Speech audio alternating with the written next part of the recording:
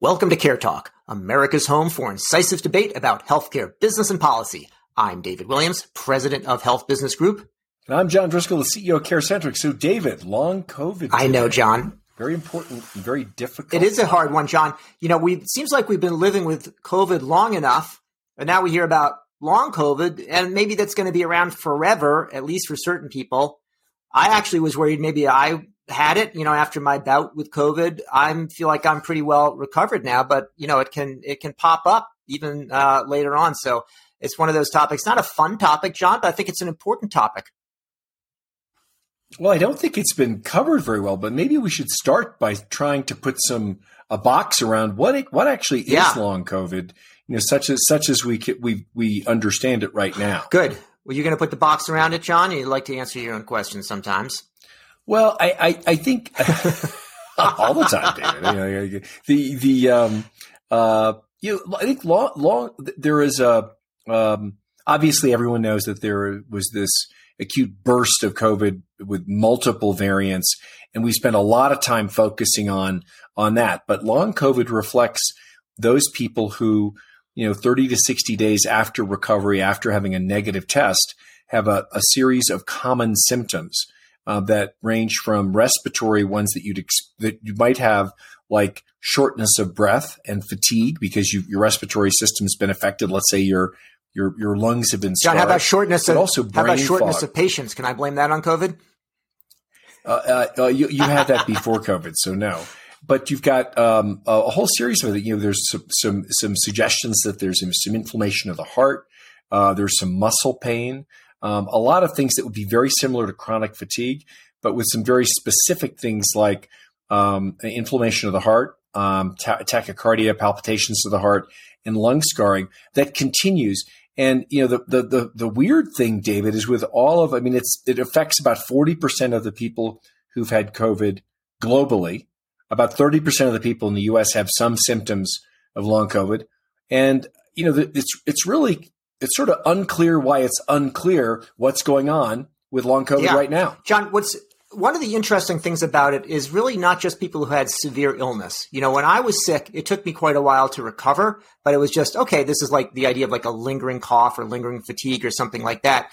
But here we're talking about somebody who maybe didn't even have it that much, didn't have it that severely in the acute phase, and they may have it longer. That's one thing that's interesting. Oh, It's very strange. You can have people who were largely asymptomatic who had a positive test who then get the symptoms that are persisting for a long time, and people with very acute phases, even hospitalized, who have no long COVID symptoms. It's a peculiar disease. It hits in a way that it did not weigh on for other aspects of COVID, kids as much as adults, and long COVID also is more typically hitting women versus men. Now, there clearly are some peculiarities that make this subset of COVID really different, and yet we're really not studying it. Well, John, there's about a range of people affected. The estimates in the U.S. is something between 8 and 23 million people.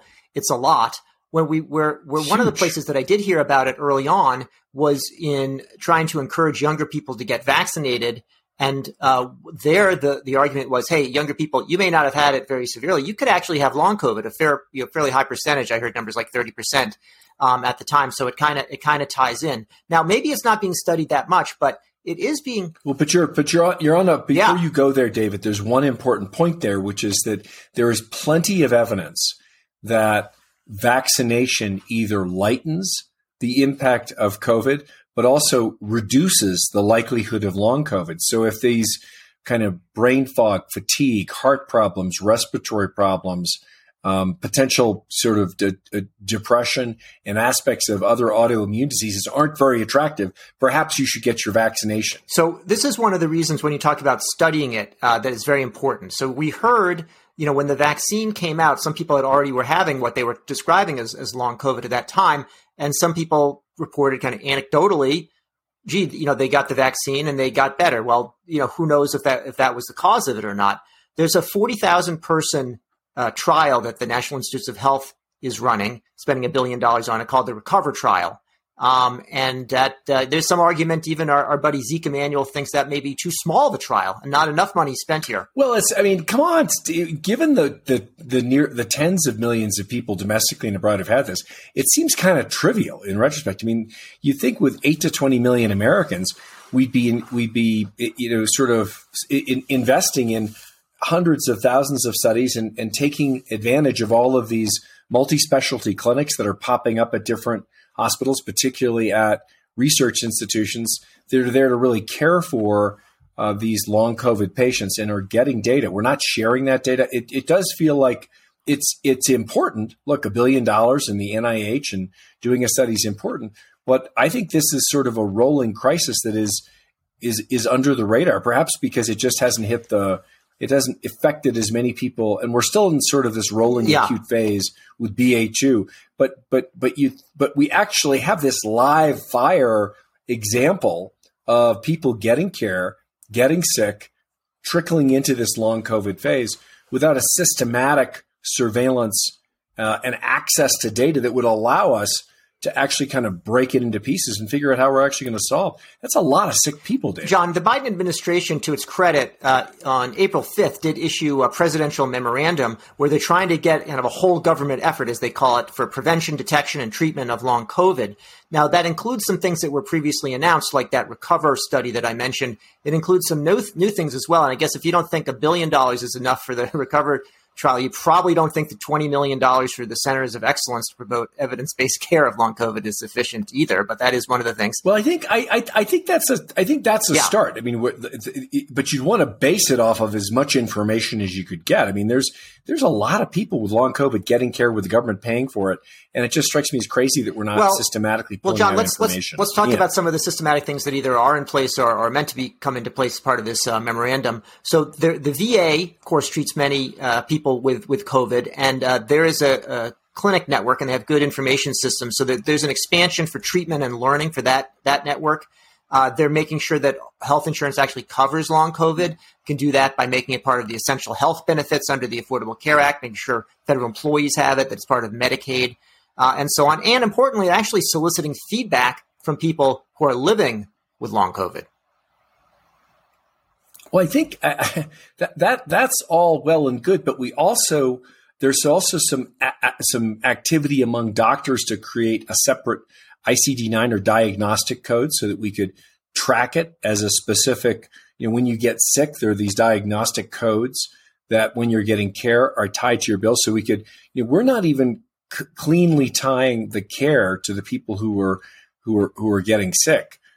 There's plenty of evidence that this is not a short-term phenomenon. Other respiratory diseases, coronaviruses, MERS and SARS, that were quick bursts of epidemics. There's a long tail there.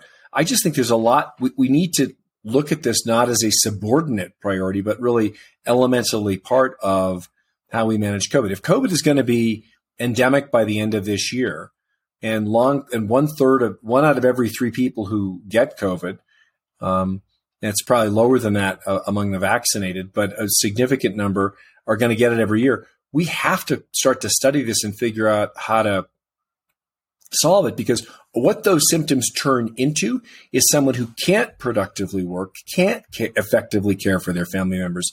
It's quite a big deal. And there's been so much noise appropriately and priority spent on just breaking the next wave. But there's this growing long-term, human cost that I think, look, we figured out the vaccines. We could probably crack some of these long COVID cases, but we need to tag the data, measure what's going on, and then start to study it in a rapid scientific fashion. Well, Josh, you're wandering over into the place where long COVID actually becomes, sad to say, political. And that is whether we're talking about people having COVID for a long time, whether it's a disability, and whether that should confer certain protections on them. There's actually part of this memorandum is pursuing federal protections to treat long COVID as a disability. Today, I think it does. I think it does qualify as a disability today. I think it does. There may be some battles over that. There's been a significant Republican pushback on the expansion of the disability category. In some cases, I think some legitimate questions were raised about whether we've so expanded it that the category of the disabled in order to access federal support is maybe too great. But that's very different than looking at these, in some cases, catastrophic cases of people who can't breathe, can't taste, can't smell, have got serious heart issues, can barely get out of bed. I would think that would clearly meet the qualification for being I think disabled. If you look at it on an individual level, you're going to see that. On the other side of it is that people who maybe have mild long COVID or maybe have something else, this may contribute to what was already an issue about the number of people applying for disability and dropping out of the workforce, which is a challenge, especially as we face labor shortages and there's not a lot of immigration going on. I think these things all kind of come together and is part of what we're seeing, in fact, now with the challenges and inflation in the economy. Well, gosh, that's 15 different points that not always relate to the question.